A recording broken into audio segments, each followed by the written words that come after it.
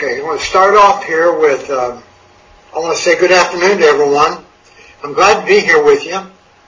I'm Roger Dillman. I go on Pal Talk, I go by the nickname of Seed Guy because I worked in the ag industry for 32 years selling corn, beans, wheat, and alfalfa. And that's what I use on Pal Talk. I want to say a special thanks to Ronnie for asking me to speak today on the virtual Bible conference. Today I'm going to speak on Philemon. On April the 6th, about 2.5 weeks ago, I spoke on Pal Talk about the introduction to the book of Philemon. After much consideration, I'm going to continue with the study on Philemon today.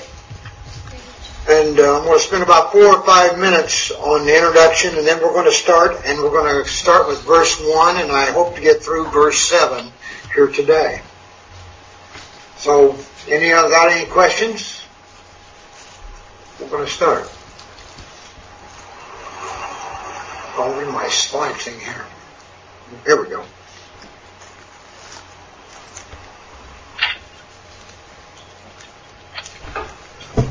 Philemon is the 57th book out of 66 books in the Bible, or Philemon is the 18th book in the New Testament. It comes immediately after 1 Timothy, 2 Timothy, and Titus. It's only one chapter long, or you could say 25 verses long. The question is, how did this letter to Philemon ever get itself into the collection of Paul's epistle letters? This little letter to Philemon is unique. If there ever was a letter that was written that was gracious or polite letter, it was Philemon. It does not deal with any great doctrines or does not attack any great misbeliefs. It is the only private letter of Paul that we possess. I would guess that Paul must have written many private letters, but of all the private letters, only this letter to Philemon is the only letter to survive. The question is, how or why did this little letter to Philemon, this single sheet of paper, survive all these years? Philemon is a story about a runaway slave named Onesimus, who possibly was a problem slave, or he even possibly was a thief. Onesimus, who possibly was he was a runaway slave, had found his way to Rome, approximately 1,300 miles from his house in Colossae. Another good example of that would be if you were to walk from Chicago to Orlando, Florida, that's about the same distance. And he chose to lose himself in the busy streets of the great city of Rome. But somehow, Onesimus came in contact with the Apostle Paul. And somehow, he then became a Christian. Now, I want you to keep in mind all this time that we're going through this, that in this time in history, there were approximately 60 million slaves in the Roman Empire.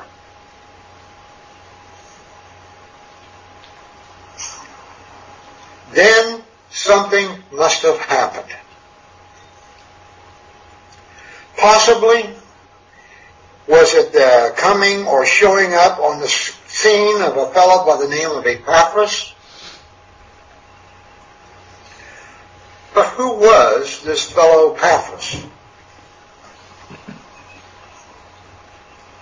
Epaphras was a Christian preacher who spread the gospel to his fellow Colossian citizens. Epaphras was the one who informed Paul about the conditions in Colossae. In other words, how the believers were doing, if there was any problems that could be undermining the ministry that Paul had gone there or he had started.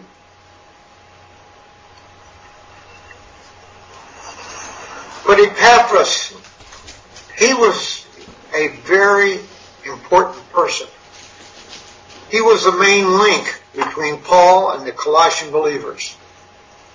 He evidently was the key person who had originally preached the gospel to the Colossians.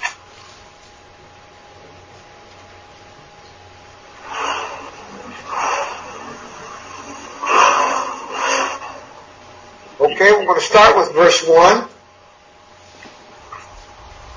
Paul, a prisoner of Jesus Christ, and Timothy, our brother, to Philemon, our dearly beloved and fellow laborer.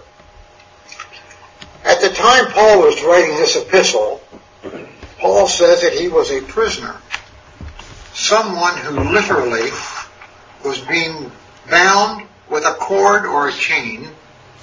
We know that there were many times when Paul was actually bound with chains or by some other means. But in Rome, the imprisonment itself may have been the bonds. Paul says that he was a prisoner of Jesus Christ. In other words, the Apostle Paul was a prisoner who belonged to Jesus Christ. It was Paul's relation to Jesus Christ, the fact that he belonged to Jesus Christ, and because he taught the message that God gave him, is what got him into trouble and caused him to be put in prison. While Paul was in prison, God used the Roman prison system to keep Paul alive and to protect him. These verses certainly make it clear that Paul was in prison for faithfully teaching the post-Acts mystery of the message of the mystery, which Jesus Christ had revealed unto him. Remember, Paul, a prisoner on account of Christ. Paul belonged to Christ. Paul mentions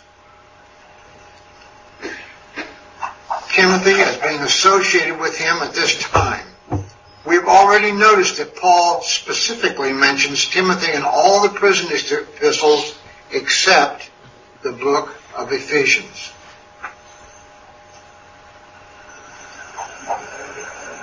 There was no one who was closer to the heart of Paul than Timothy. Paul chose Timothy as a fellow worker when he was still a young man. Timothy had been personally trained by the Apostle Paul. Timothy was well informed, and he was constantly in the Lord. Timothy was very concerned about the whole person's both physical and spiritual needs. Paul even wrote that I have no one equal to him. Timothy is genuinely concerned for the things concerning you, because it seems that most of the time individuals just seek their own things, not just the things of Christ. Point being that Timothy's primary concern was the things of Christ, and this involved the things of others, their spiritual and physical welfare. The Apostle Paul is the writer of this particular epistle. I want you to notice here in this verse 1 how that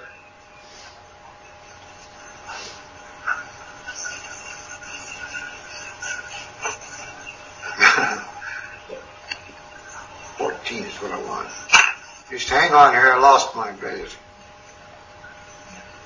Paul associates himself with Timothy as a friend, a brother, and a fellow laborer by the will of God.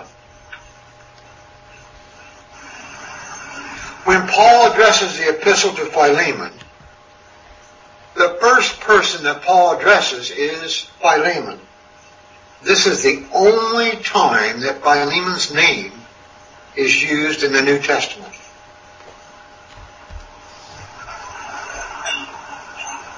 Paul speaks of Philemon as being someone who was beloved. Philemon was someone who had gained Paul's respect, and Paul was a receiver of Philemon's love. Paul also labeled Philemon as a fellow worker, which means that Philemon was actively engaged with Paul when it came to others aware of the gospel of the grace of God. Philemon, who lived in Colossae, had apparently gone to Ephesus during the time Paul was there and had came to know Christ. Philemon and Ephesus, and probably others, were responsible for beginning and carrying on with the church here at Colossae. Going to verse 2, Philemon 2.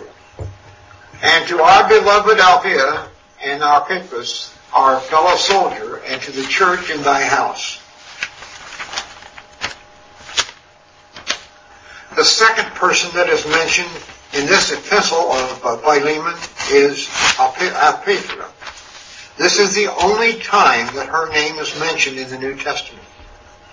It is fairly logical to think that Apphia may have been either the wife of Philemon or a prominent woman in the Colossian church. The third person that Paul mentioned is Archippus. His name is mentioned only 2 times in the New Testament. Paul refers to him as a fellow soldier. Now, I want to explain to you what a fellow soldier is. It's someone who is joined in battle with another fellow warrior or a co-fighter. The word for fellow soldier carries with it the ideal there. So that's sort of how he got that title.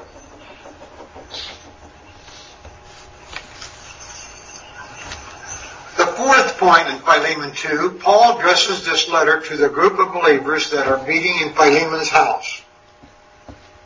Assuming that Philemon was a prominent person in Colossae, which he may have been, it is logical to think that he may have had a large home or house. This being the case, his house may well have accommodated a large number of people. In other words, it probably was an ideal meeting place for the early Colossian believers. Now we're going to verse 3. Philemon 3 says, Grace to you and peace to God, peace from God our Father and the Lord Jesus Christ. Now when you look at this title, this verse, the full formula that Paul uses here is the same as was used in the majority of Paul's epistles. For example, the words grace and peace to you from God our Father and our Lord Jesus Christ. Paul uses these 2 words, grace and peace, in the introductions of 13 of his epistles. However, Paul did add the third word, mercy, to 2 of his introductions, and that was in 1st and 2nd Timothy.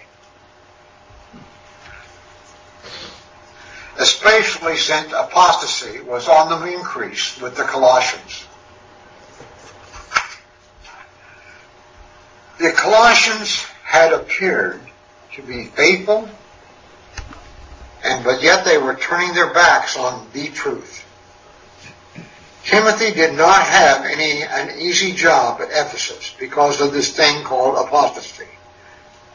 Just a reminder of what apostasy means. Apostasy is the falling away from the truth of the mystery of the body of Christ, of which Christ is the head. The evil one's opposition had plenty of time to organize against the total spiritual message of the mystery message, which was utterly foreign to the natural mind of man, and it was impossible to comprehend the work of the Holy Spirit. Previously, Paul had occupied the front line in the battle against Satan's cronies, but now it was Timothy who would be on the firing line. And Paul's desire was that God would give to Timothy not only grace and peace, but also would give him mercy as he stood against grievous wolves that are referred to in Acts chapter 20.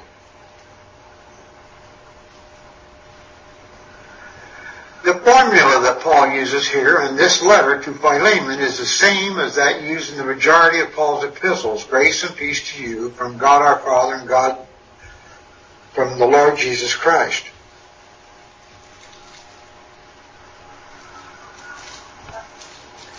The preposition from has the idea of something that comes from or derived from, or its origin is from God. Paul also associates grace with both God the Father and God the Son. This certainly establishes the fact that this was a common formula that was used by Paul to greet those to whom he was writing. They represent a general meaning that was important to all the believers. Each time in the epistles Paul wrote to Timothy, he added the word mercy, giving a particular importance later to Timothy. We also primarily link the word mercy with God the Father. Now, why would you and I do that?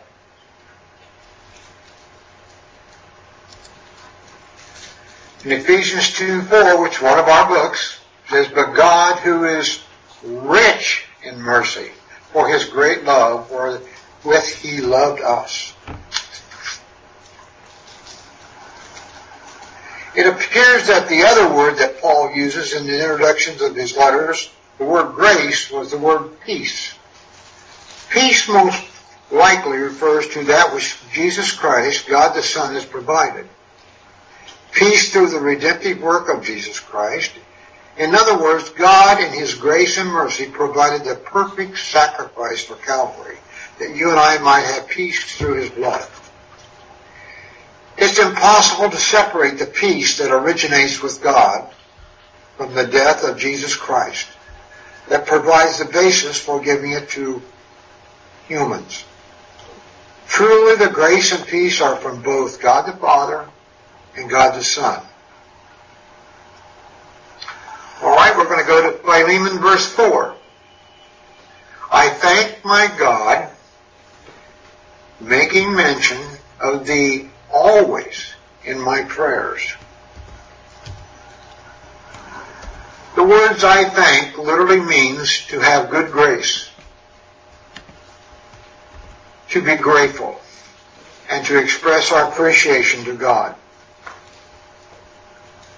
Everything that a believer is and does that is good or right is the work of God, and we are to give thanks, and our gratitude should be expressed to God for it. Paul was constantly thanking God for what God had done in Philemon's life.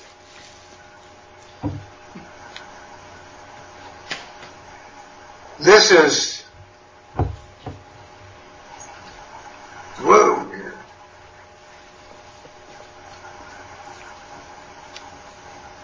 God, I pushed the wrong button. Okay. I got it right here. 34. Which literally means all the time. Paul was constantly reminding God just how much Paul appreciated what God was doing for Paul's good friend, Philemon. One thing is made very clear that comes out of this verse in Philemon 4, and is made very clear that Paul prayed for specific individuals. Paul is telling Philemon here that when he prays, and since the word of prayers is in the plural, what Paul is really saying is that when Paul has time with prayer, which could be once or several times a day, that Paul thanks God for what God had really done through Philemon. And Paul prays that in the future, now this is an important part here, that in the future Philemon might do that which is right. Remember that. Okay, we're going to go to verse 5 of Philemon.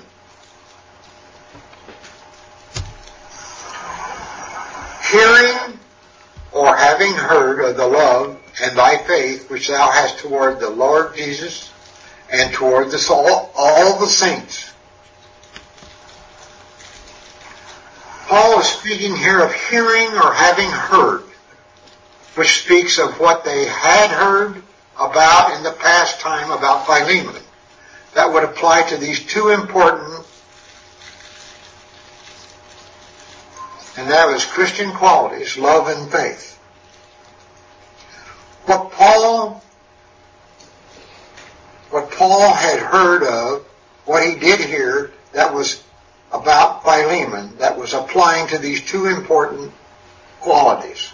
I'm going to try here to tie Philemon and the Apostle Paul together, and also why that this letter was more than just a letter between friends and believers, that there was more than just a friendship involved here. And Paul was by no means taking Philemon for granted in their relationship. Paul writes about a couple of Christian qualities in Colossians 1, 3 through 5. I'm going to turn now, I got it here for you. Colossians 1, 3 through 5. Verse 3, we give thanks to God and the Father of our Lord Jesus Christ, praying always for you. Verse 4, since we heard of two things. First, your faith in Christ Jesus, and second, the love which you have to all the saints. In verse 5, for the hope which is laid up for you in heaven, whereof you heard before the truth of the gospel.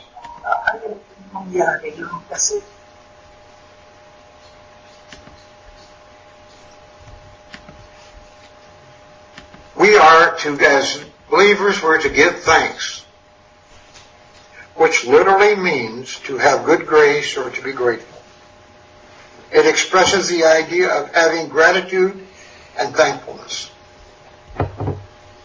Paul, in spite of all the troubles that he went through for the sake of the gospel message, example, Paul's daily dying for Christ, yet Paul still thrived in all the troubles he had.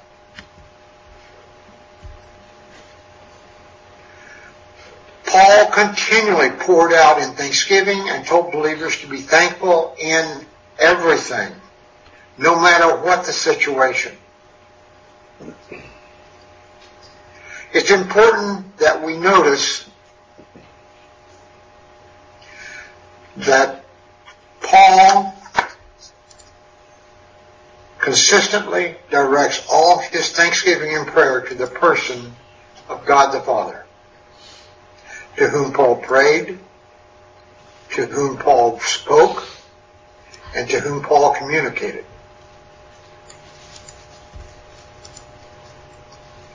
On the other hand, remember, all prayer is to be made in the name of or through the person of Jesus Christ.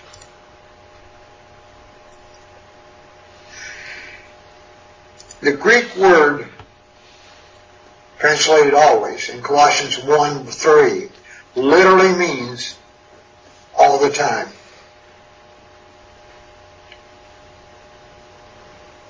Especially when you and I have come, it's important for us to always carefully follow what the Scripture says on important issues such as this. So especially when you and I we can freely go to access to come into the very presence of God the Father through the finished work of Christ on Calvary.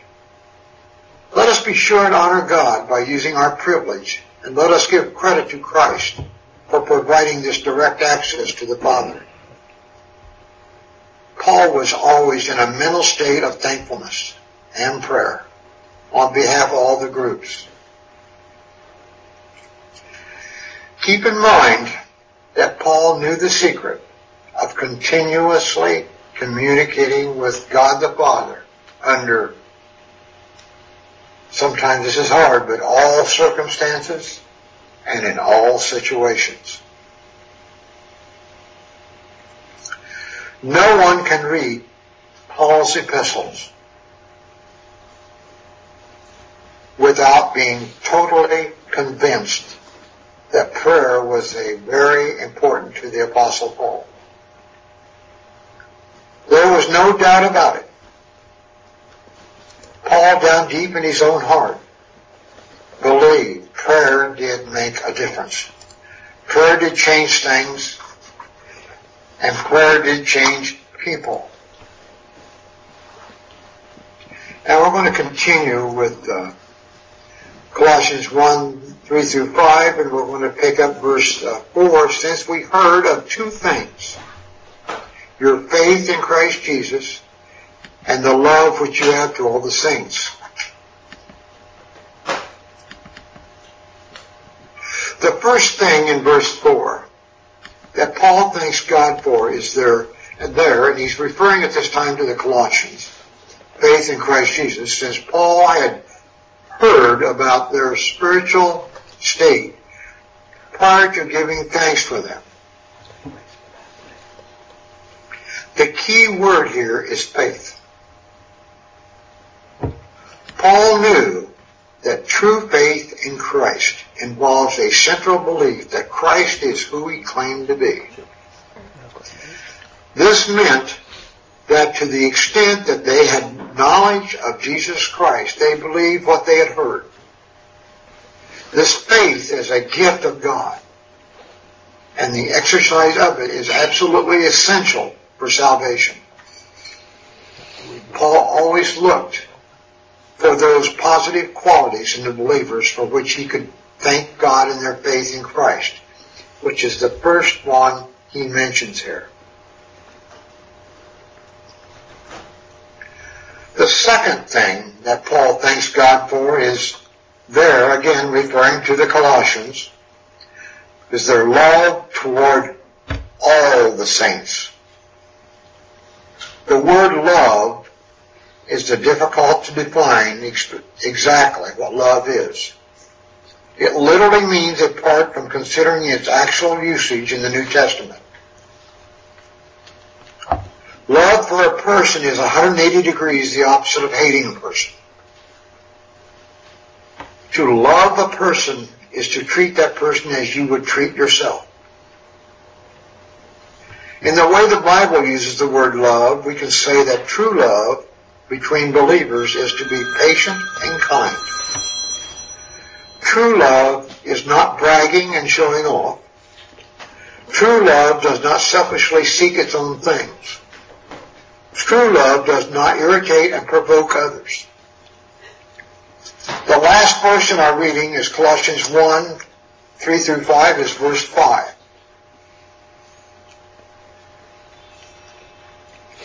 For the hope which is laid up for you in heaven, there whereof you heard before in the word of the truth of the gospel. The hope. By the time the Colossians had heard about the heavenly hope, probably somewhere corresponds to the time when Epaphras returned to Colossae and began his teaching ministry in his own hometown. The information about their future hope in heaven was apparently a part of the God message that they had heard taught by Epaphras.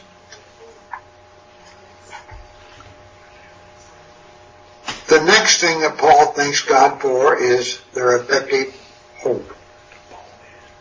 I'm referring to the hope that is reserved for them in the heavenlies. The word hope gives us the idea of projecting beyond the present. Hope involves an expectation. Hope is a looking forward to. Hope is a longing for something that is out in the future. Again, we go back to Epaphras, the messenger for Paul, and others who had obviously taught the Colossians some of the basic truths.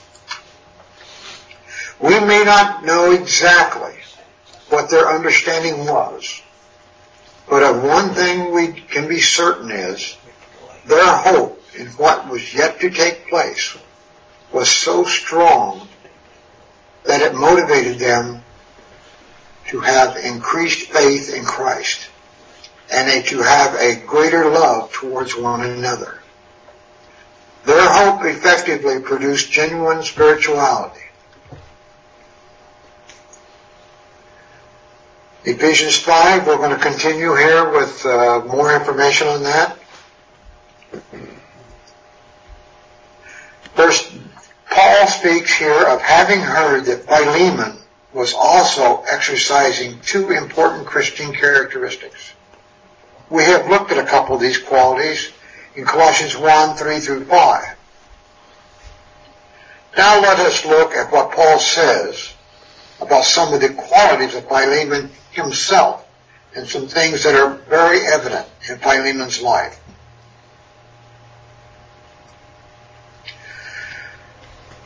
The first fruit of the Spirit that was evident in Philemon's life was love, which Epaphras was able to observe in Philemon's attitude and his conduct. Paul defines this love as that which spiritually edifies and builds up fellow believers. True love is present when a person is kind and patient and motivates believers to serve one another. Epaphras had seen Philemon. He'd seen him help believers to mature in Christ. Epaphras had seen Philemon criticized and provoked without Epaphras getting upset. Epaphras had also seen Philemon stoop to serve other believers. As Epaphras informed Paul about Philemon's lifestyle, Paul described it as love toward Christ and all the saints. The second fruit of the Spirit that was evident in Philemon's conduct was faithfulness. The most common equivalent for the word faithfulness is the word faith. Genuine faith in Christ will result in faithfulness to Christ. Faith identifies someone who has a reality in Christ. Faithfulness is an expression of that reality. The emphasis on this in this verse is obviously on what Philemon's faith in Christ produced. I'm referring to what Epaphras could actually see for himself, that Philemon was constantly edifying and uplifting others. He would choose to not become easily angered. He was being kind, and he was willing to serve others. Since Philemon's attitude and his actions were the indicators of love, Paul speaks of Philemon's love toward Christ in all the saints. Since Philemon faithfully obeyed Christ and was faithful in his relations with all the saints, Paul knew that Philemon had true faith in Christ that produces this thing called faithfulness. Philemon verse 6. That the communication of the faith may become effectual by the acknowledging of every good thing which is in you in Christ Jesus. Paul is expressing the purpose of his prayer to Philemon, that the fellowship or the communication of Philemon's faith, or in other words his faithfulness, may produce good that will in turn exalt Christ. The word is translated faith. In this verse, as we have already observed, may also be translated faithfulness.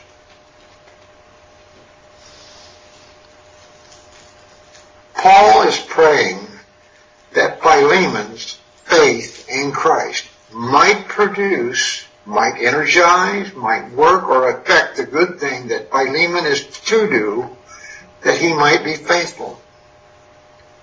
Paul's real desire was that Philemon's faithfulness would be in the area of a perfect knowledge, or a complete knowledge, or a mature knowledge of everything that is good.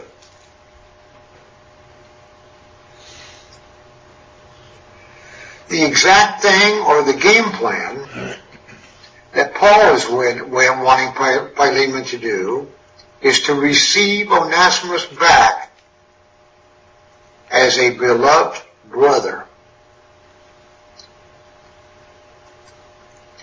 It is important for you and I to notice that Paul's desire is that Philemon's faith to produce that which is right is in the area of a perfect knowledge of everything that is good.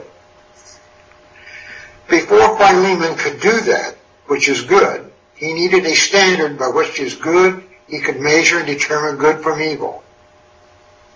So the immediate issue at stake is, how should a Christian master treat a Christian slave? Keep in mind that Paul wrote this epistle to Philemon in order that Philemon might have a perfect knowledge of God's standard relating to the issue of slavery. Paul was trying to set God's standard before Philemon and to work out a good, pleasing basis on which he could be able to receive Onesimus back. Both Paul and Philemon were involved in reuniting Onesimus with his master.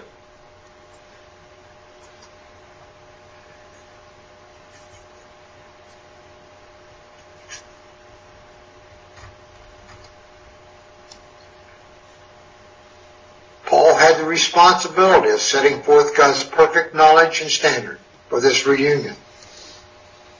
Paul had the responsibility of acting according to God's standard. Verse number 7, our last verse.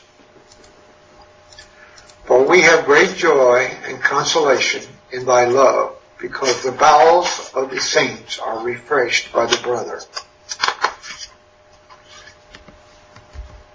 This verse Philemon 7, totally revolves around Philemon's love that he personally had for others. As Paul looks back, Paul is thinking of just how much joy, how much gladness and happiness Philemon's love had given to him personally. Also, Paul remembers the many times he had been encouraged and comforted by Philemon's love.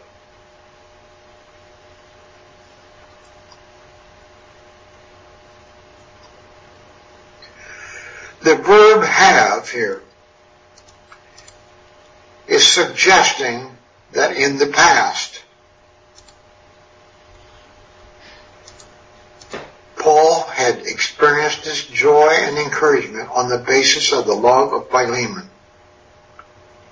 Paul may be referring back to some previous times when he was encouraged by Philemon's love toward the saints.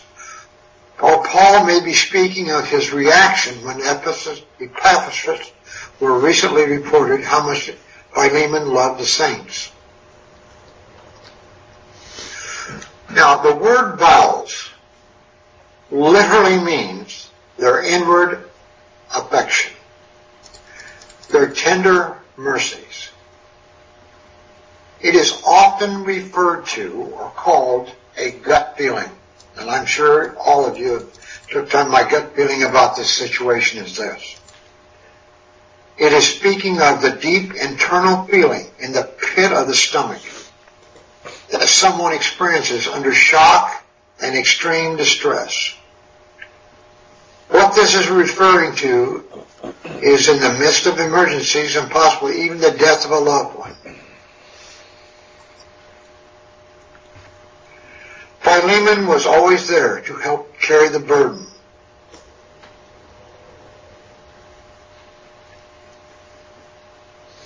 And to ease the pain and suffering. Philemon's actions showed how much he really loved the fellow Colossian saints. Paul saw Philemon's love for the saints in that which he did on behalf of the saints. if you'll notice that Philemon had refreshed. That's Greek word number 373. But in Philemon's actions showed how much he really loved his Colossian saints.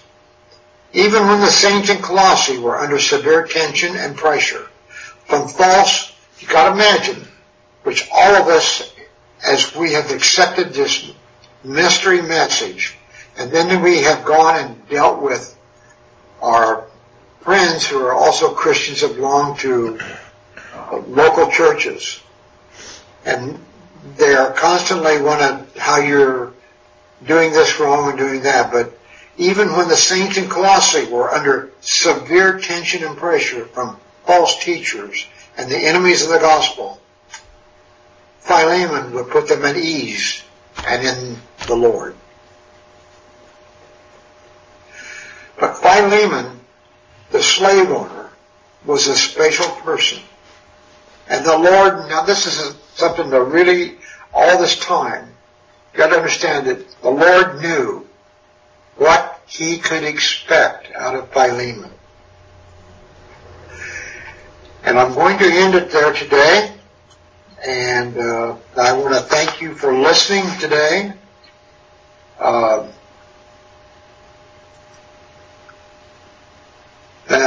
really want to thank you for listening. The next time will be Tuesday, June the 29th, 2021 at 8:30 p.m.